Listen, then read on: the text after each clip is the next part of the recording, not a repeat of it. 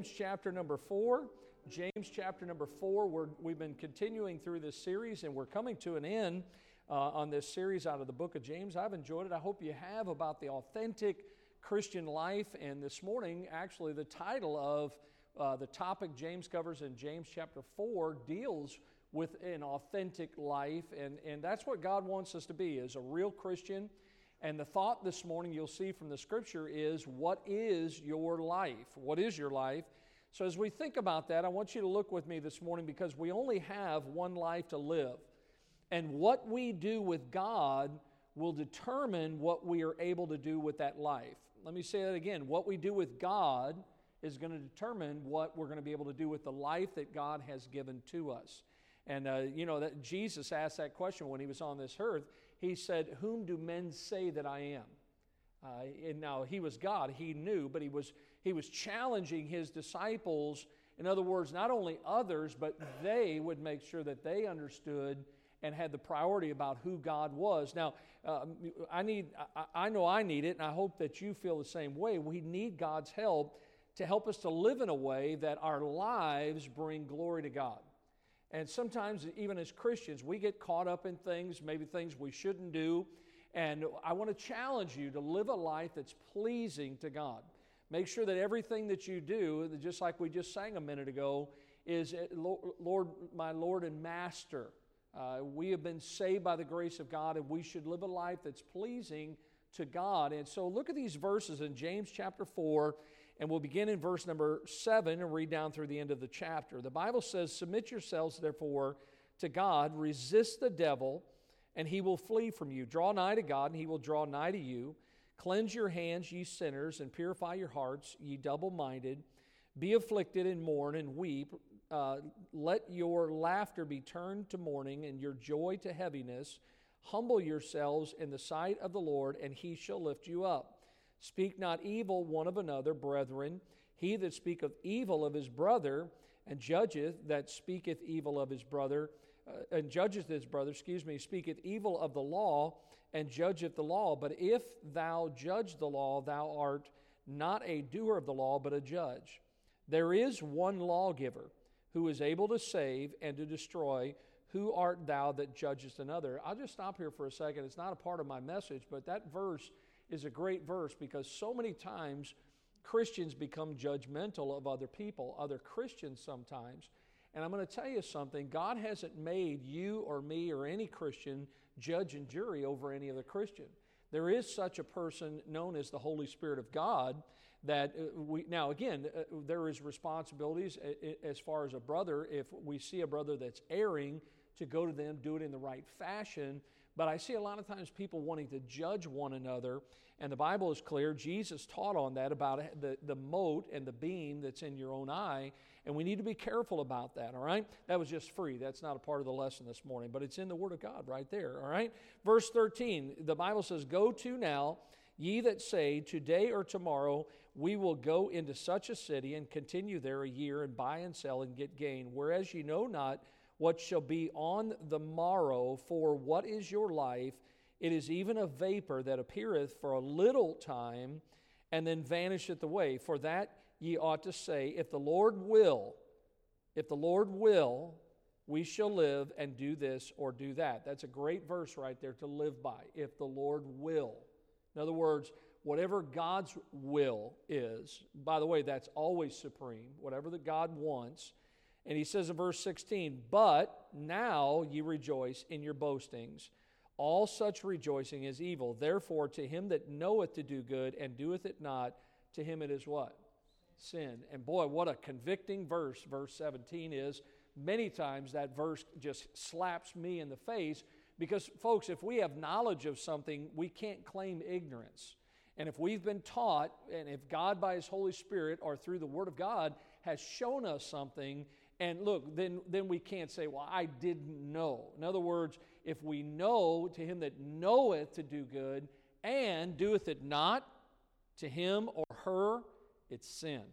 So guess what? Even after I teach this passage, maybe it is not new to you, but if it is new to you, or the understanding thereof, you can't walk out of here today saying, "Well, I didn't know that," all right? You can't claim ignorance. And if you don't do if you don't do not what Pastor Keeley says, if you don't do what God says, then according to the Word of God, it's sin. All right? So, again, we just want to follow the Scriptures this morning, and I want to share with you what James is saying here, because in this message, I want to attempt to answer the question that he asked in verse number 14. And look at it again. Here's the question. For what is your what? Life. Now, I want you to see there in that verse, look at the words and connect these two words. Connect the word life, and then look at the two words a little farther on, little time. Life and little time.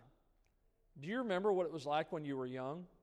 It's been so long ago. My wife and I, she's trying to do some decorating in the house, and she got out some wedding pictures, and in May it'll be 33 years. And I looked at those pictures, and I was like, wow, where has time gone? My daughter, she sent a picture, one of those pictures, one of my daughters. My daughter said, wow, look how skinny Dad was. And I was like, thank you, appreciate it, And time does things to us, And when you think about it, life, little time. Now, certainly we could think, well, I have 80 years, I have 70 years, 60 years. But I look around the auditorium this morning, none of us are getting any younger. All of us understand that life is little time. So how long will you be here on the earth? I mean, do you think that your life will last forever? Sometimes when I go to people's doors and I talk to them about the Lord, and people kind of look at me and I ask them, I'll say, do you know where you're going to spend eternity? A lot of times people's response is this, well, I don't think you can know. And the Bible says in 1 John, these things have I written unto you that you may know that you have eternal life. You can know for sure that you're going to heaven someday. And according to Jesus, eternity is forever. But this life is not forever. We're not going to live forever. All of us have a birthday, and eventually we will have a death day. And that dash between our birthday and death day is that little time. You guys with me this morning? And so we need to understand this life that God is giving to us. And according to what James says here, he says it's just a vapor. He says it's here for a little while, and then it's gone. It's just a vapor. Now look how Moses addressed this in Deuteronomy 32. Look at these verses. Moses said unto them, set your hearts. Now remember, Moses was the man of God speaking on behalf of the Lord, all right? And this is God's words. So the Bible says here he's speaking to the children of Israel, and here's what he says to them. In other words, God is saying this to them, set your hearts unto all the words which I testify among you this day. Look at me for a second before I finish reading. These are all the words that we should follow. But in that day, God's word wasn't complete. So Moses was standing there saying, look, all the words that God is testifying unto you, he says that which ye shall command your children. So look, he says, I not only want you to pay attention to it, but I want you to teach these or command these things to your children and your children's children. In other words, the generations to come. That's still our responsibility even this day as husbands and wives, fathers and mothers, and as a church, is to make sure that everybody is understanding the words, as it says here, all the words of this law. Now watch what Moses says. For it is not a vain thing for you, because it is your what? Life. He says this is your life. What does our life consist of? Our life consists of knowing God's word, doing God's word, and teaching it to those that are going to come behind us. And then he goes on to say, and through this thing ye shall prolong your days in the land, whither you go over Jordan to possess it. In other words, he's saying, look, God has given you the life that you have. We understand that, right? That life, the source of life, is God himself. And God is saying to us through Moses, through the word of God, that we shouldn't waste the life that we have. Don't just squander it, because here's why. You can't get it back. This morning, guess what? It's already gone. Up till the time you got here for church, you can't go back and get that back. It's already water under the bridge. It's gone. We need to make the most out of the life that God has given to us. And the question that you need to ask yourself this morning is kind of what Moses was saying is, are you willing to pour your life out as an offering to God? Pour your life out. You can hear the water outside just pouring down right now. And God says, look, I want you to take your life and I want you to pour it out for me. And we need to be willing to do that. The Lord drove this very same truth home to His disciples. I want you to look in your notes there in Luke chapter number 12. Look what the Bible says here as Jesus was trying to help His disciples. The Bible says, He spake a parable unto them, saying, now follow the parable, thinking about the authentic life we're talking about. The ground of a certain rich man brought forth plentifully, and he thought within himself, saying, what shall I do? Because I have no room where to bestow my fruits. And he said, this will I do. I will pull down my barns and build greater, and there will I bestow all my fruits and my goods. And I will say to my soul, soul, thou hast much goods laid up for many years. Take thine ease, eat, drink, and be merry. But God said unto him, thou what? Fool. Now watch. This night thy soul shall be required of thee. Then whose shall those things be which thou hast provided? So is he that layeth up treasure for himself and is not rich in God. And he said unto his disciples, therefore I say unto you, take no thought for your what? For your life, what ye shall eat, neither for the body what ye shall put on. The life is more than meat, and the body is more than raiment. Now, you got to understand what he's saying. I want you to look right in the middle of those verses there where he says, thou fool, this night thy soul shall be required of thee. What's the very next word? Now, what is it? Then. Now, look at me for a second. Do you get what he's saying? He's saying, look, you live your life, you have all these things, you eat, drink, and be merry, and guess what? Then your life ends. And then who's going to get those things? See, that then is an important word because it encompasses all of our existence on this earth. Folks, listen, a lot of times it's sad when you see people leave this world and the family members fight over everything that they had after they're gone. You know, I hope you've never had to do that. And listen, may God spare any of us from having to do that. But here's the thing is that we came into this world, as Job said, with nothing, and we're going to leave this world with nothing. But see, so many people, they're just like this man. Oh, I've got so much, and I don't have enough room. I'm going to tear down my barns, and he fills them up, and then he says, you know what, I'm just going to... Look, the Christian life isn't about amassing a bunch of things. We're not to be materialistic because, look, I'm going to tell you, he that dies with the most toys doesn't win. I've never seen the more junk and stuff people have does not make them happy. I've seen it time and time again. But he says, your life, this is your life, and as we stand on the threshold of eternity, and by the way, none of us know what's going to happen tomorrow. You know what we're looking back at as we stand on the threshold of eternity? The same thing that Jesus said in this parable, the then. What's going to happen then? Now look, we can't change it, but what we can do is make the most out of the life God's given to us right now. Everybody still with me this morning? It's so important to understand this. Look, the question this morning that I'm trying to drive home is this: what have you done with your life? Or what are you doing with your life? Because James says, what is your life? You know, folks that are in here that are a little bit up in years, they would understand probably the most profound thing about living is this thought. It is its brevity, how short life is. Remember, life, little time. That's what James says. So look, this is why God says to the youth in Ecclesiastes 12:1, remember thy Creator in the days of thy youth. He says not when you're old. He says remember the Lord when you're young, while the evil days come not, nor the years when thou shalt say, I have no pleasure in them. You know, somebody said years ago, he says, well, look, we need to make sure that the main thing is the main thing as early as possible in our lives, and then we need to spend the rest of our life keeping the main thing the main thing. Now, what's the main thing? It's the Lord. It's the will of God, doing the will of God. Now, certainly, look, none of us were living for the Lord probably before we got saved. But after we were saved, according to the Scriptures, from henceforth, we should be living for the Lord from that moment on. And if we're not doing that, then this morning I want to cover with you from this passage the secret of what James gives to us, or really what God gives to us, the secret on making the most out of this life. Remember, this life, little time, right? So here we go. I'm going to give you 5 things right from James chapter 4, 5 ways to make the most out of this life. Look at number 1. Here it is. Submit yourselves to God. Submit yourselves to God. Look at verse number 7 again.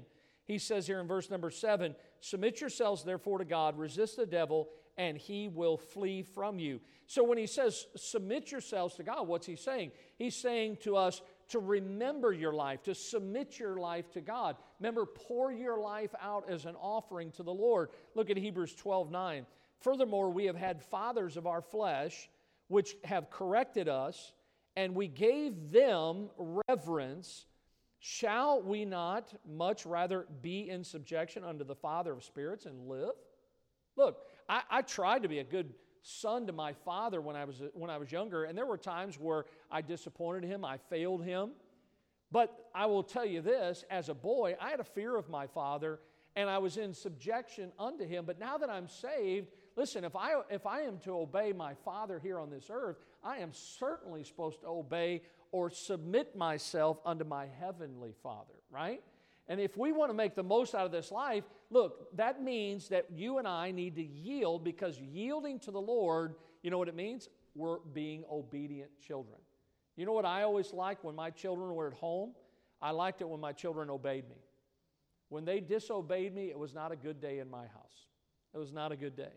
And God says, listen, to my children this morning, to you and I, God wants us to obey Him.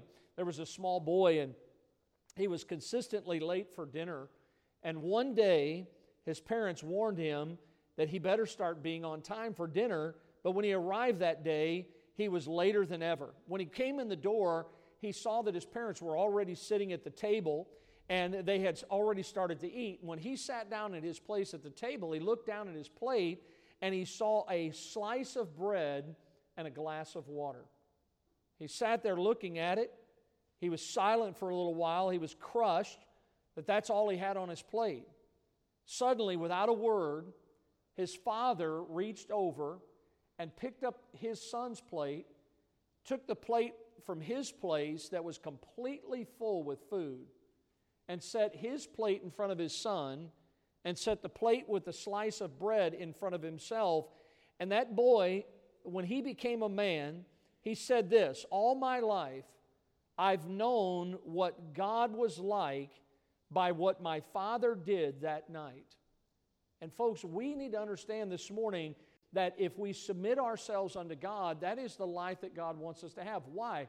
Because God so loved the world. If He loved us, a lady asked me yesterday at her door, she says, this is a great thing you guys are doing, going out to people's houses. And I said, listen, there are people that do this for various reasons. You know why I'm here? Because God loves us, and because He loves me so much, He's asked me to be a witness for Him. That's what I told her. Well, look, folks, if we're going to make the most out of this life, remember, what is your life? The first thing you've got to do, the first key, is to submit yourselves to God. That's a hard one for a lot of people, because people don't like that word submission, yielding. You know, I know how most of you drive when you see that triangular sign on the road, right? For me, it doesn't mean yield, it means go, right? And so we have to understand that it's very important, if we're going to make the most out of life, submit ourselves to God. Look at number 2. Here's the second one. Look back at verse number 7. Submit yourselves therefore to God. Let's read the rest of the verse. Resist the devil, and he will what? Flee from you. So here's the second key is, as we submit ourselves to the Lord, if we're going to make the most out of this life, listen to me, God says you got to resist the devil. You got to resist the devil. God gives us this promise that if we resist the devil, guess what happens? He will. God doesn't say He might. He will flee from you. You know what we do? We just entertain the devil sometimes. You know, we're like, hey, pull up a chair. Make yourself at home. God says, no. He says, as you submit yourselves, therefore, to me, then you need to resist the devil, and as you resist him, he will flee from you. The Bible, when Jesus was tempted of the devil in the wilderness, in Matthew chapter 4, the Bible says after 3 times that the devil tried to tempt the Lord Jesus Christ, remember the Bible says he was tempted in all points like as we are, yet he was without what? Sin. See, Jesus didn't succumb. He didn't give in to the lust of the flesh, the lust of the eyes, the pride of life.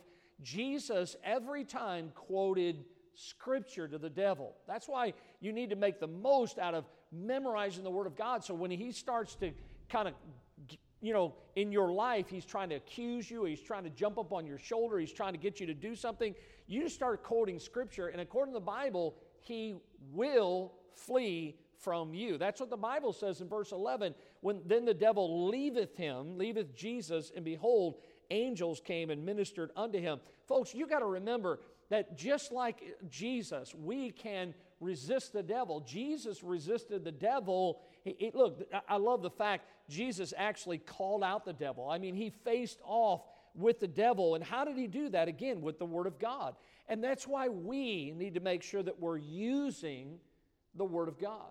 One of the men in here the other day texted me and said, I was looking through the Scriptures in Nehemiah, and I saw this, and I saw how this is happening in our church, and I'm glad that it is that way. Folks, listen, we need to make much out of the Word of God because the Word of God, is quick and powerful and sharper than any two-edged sword. God's given us a weapon to use against the devil. Scripture memory is so very important. Here's why. Because Scripture will equip us, and Scripture will enable us. It's like somebody that has a gun, and they load that gun. Listen, they're ready to fire that thing. What good is a gun if it's not loaded? And you have to understand that we need to be equipped. We need to be ready. If we're going to fire at the devil, we have to have something in the gun, right? You've got to, listen, the Bible says, hide the Word of God in my heart that I might not sin against God. We've got to make sure that we've got the Scripture. So we've got to submit ourselves, and we need to resist the devil. And look, folks, we need to load our lives with the Word of God. Why? Because we're preparing to do battle. Look, the devil is as a roaring lion, walking about seeking whom he may devour. You know what God wants you to do? God wants you to go lion hunting, right? There's a big old ferocious lion, and the word devour means make you disappear. The devil would love nothing more than you would just disappear off the face of Christianity. That your life, your testimony, your witness, look, the old nature is what we're dealing with, and as the old nature, according to the Word of God, lust inside, guess what the devil's going to do? He's going to try to lure us. We went on that fishing thing the other night. I did pretty well for about 3 hours, and then I started struggling. I was feeding the fish after about 3 hours, if you understand what I'm saying. And I did pretty good for a while, but I'm going to tell you something. When we got there, they started pulling stuff out, and they started putting these little buckets along the way, and it was pieces of cut-up bait, and we took that and put it on our hooks, and we were dropping it. We were trying to lure those fish into thinking, boy, here's a little snack for you. That little snack had a hook on the inside of it. And that's exactly the way the devil works, is he'll dangle something in front of you, but listen, folks, you bite it and you're hooked. We become a slave to that, and we need to understand that the Bible says neither give place to the devil. Don't even give the devil room in your life. And because, look, if we love Christ, as Paul said, the love of Christ constrains me. If we love Christ, what should we do? Resist the devil. And if we resist him, he will flee from us. So, look, here's the key. If we're going to make the most out of this life God's given to us, because it's a little time, we've got to submit ourselves to God. We've got to resist the devil. I'm just following Scripture. Look at verse number 8. It says, draw nigh to God, and he will draw nigh to you. Cleanse your hands, ye sinners, and purify your hearts, ye double-minded. Here's the third one. Draw nigh unto God. Draw nigh unto God. Now, you know what that means. Get closer to God. Draw nigh to God. Look, God doesn't want you to be far away from Him. God wants you to commune with Him, to be close to Him. So many times, look, when we have sin in our lives, guess what happens? Think back in the Garden of Eden. Remember, God would come down to walk with man in the cool of the garden? And then there was a day when he came down and he's looking around for Adam. And what's Adam doing? Anybody remember? He's hiding. He's distanced from God. I mean, all the other days, it doesn't say that, but look, if you would just allow me a little leverage this morning, here's kind of how I would think of it. God comes down, and before God says one thing, here comes Adam. Hey, God, it's good to see you. Hey, let me tell you about what happened yesterday. Oh, I'm so glad to see you, God. Boy, I love you. I missed you. But then that one day came where they sinned against God. And now instead of running to God, wanting to be with God, drawing nigh to God, he's hiding in the bushes. He's taken some fig leaves. He's trying to cover himself up. Why? Because he's just like Achan in the Bible. He's trying to cover up his sin. Look, folks, that's what sin does. But when there is no sin, when we have resisted the devil, we don't let sin in, guess what happens? We can draw nigh to God. And if you want to make the most out of this life, here's what James says. He says, draw nigh unto God. The question this morning is, do you want God's blessing in your life? And if you want God's blessing, how is that possible? Here it is, with clean hands and a pure heart. Clean hands and a pure heart. Now I want you to look at, because Psalm 24, verse 3 through 5, the Bible says there, who shall ascend into the hill of the Lord? Or who shall stand in his holy place? You understand, it's talking about in the presence of God, right? Who can, now look, do you understand, God's a holy God, right?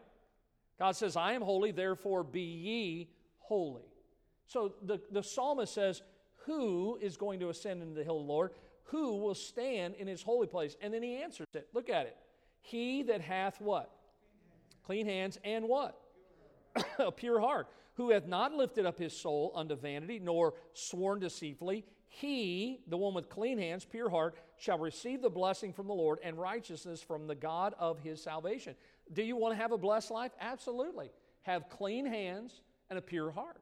God says we need to make sure we can't draw close to him if we're engaged in an activity that's not pleasing to God. Remember, your body is a temple of the Holy Ghost. Folks, listen, God doesn't go to the bar. God doesn't go to places of ill repute. God doesn't go to places where people are sitting around cursing and swearing. God doesn't go to those places. Why? Because God is holy. God doesn't mingle with those types of things, and we need to understand that we cannot play games with God. I mean, many times we play games with others, but you're never going to pull one over on God. We need to understand that God's desire for us is God wants to bless our lives. How many of you believe that God wants to bless your life?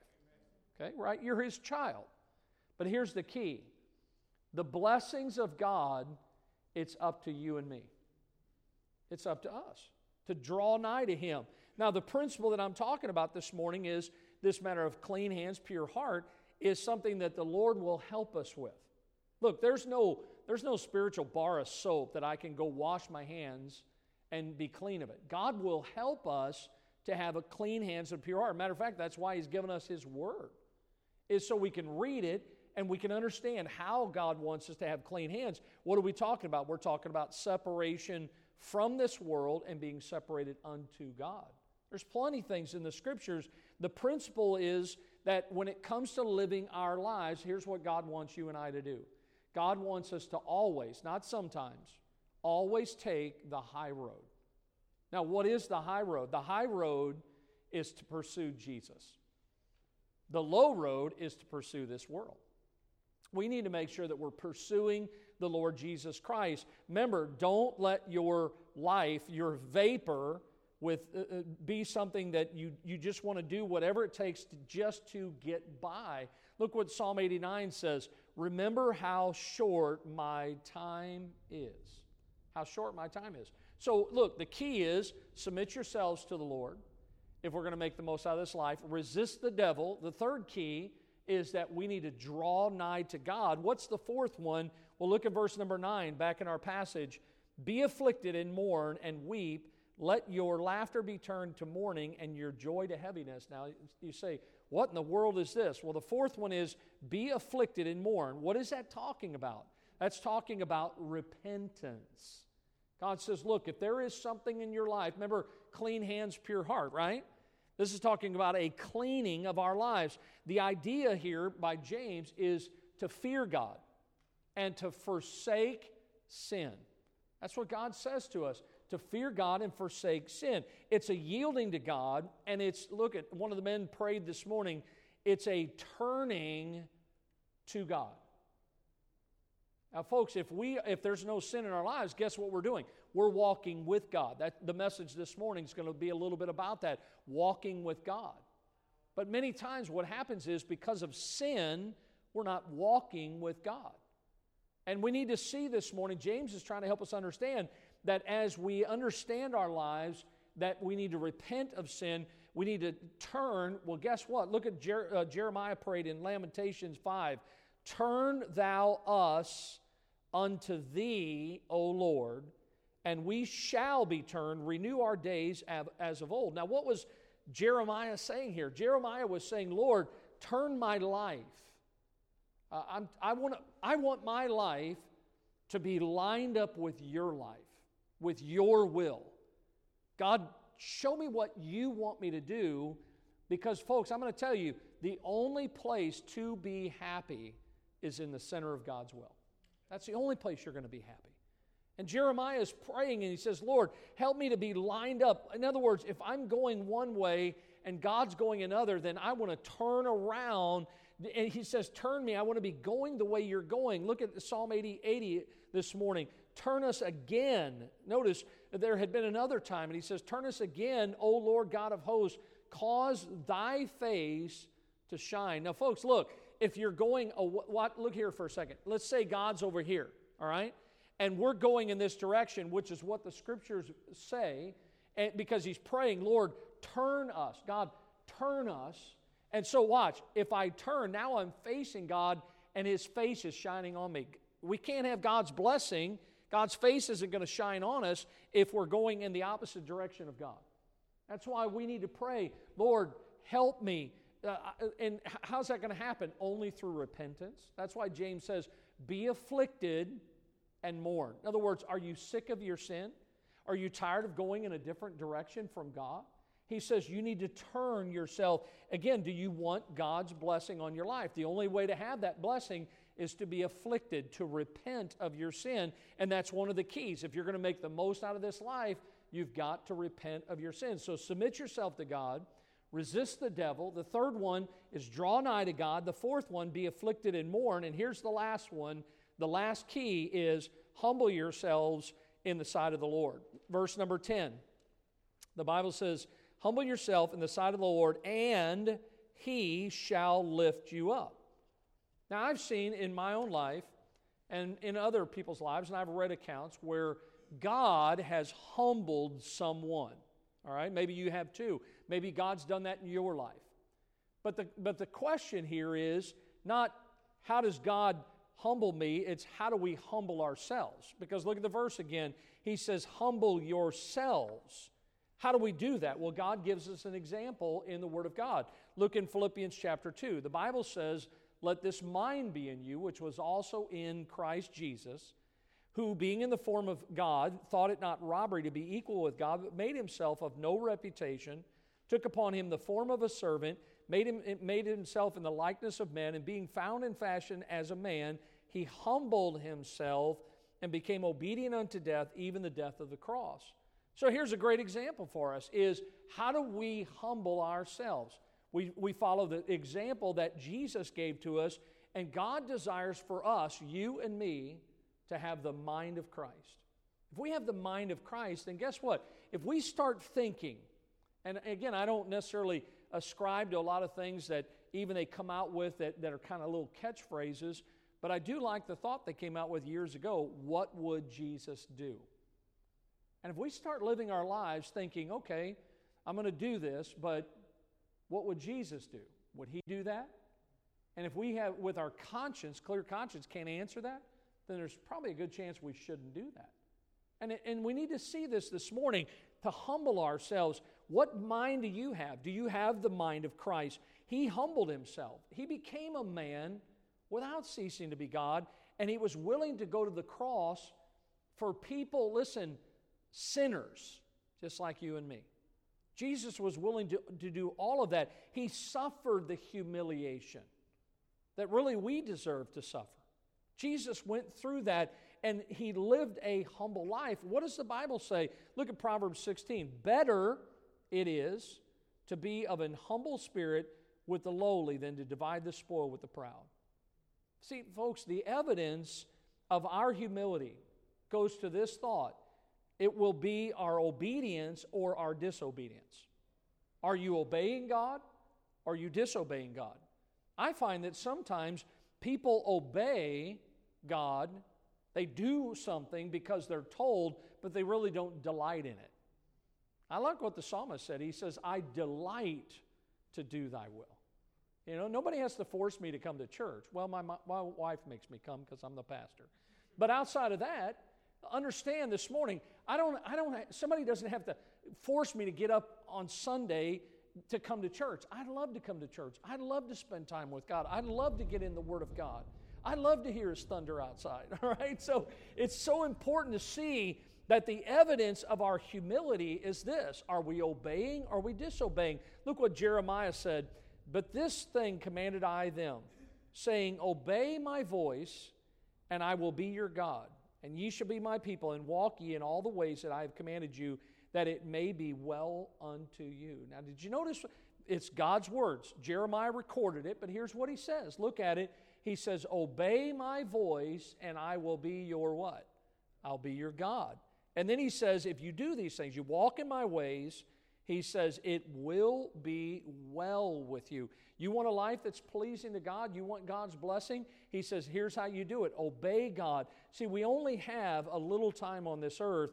The psalmist said in Psalm 39, Lord, make me to know mine end, and the measure of my days, what it is, that I may know how frail I am.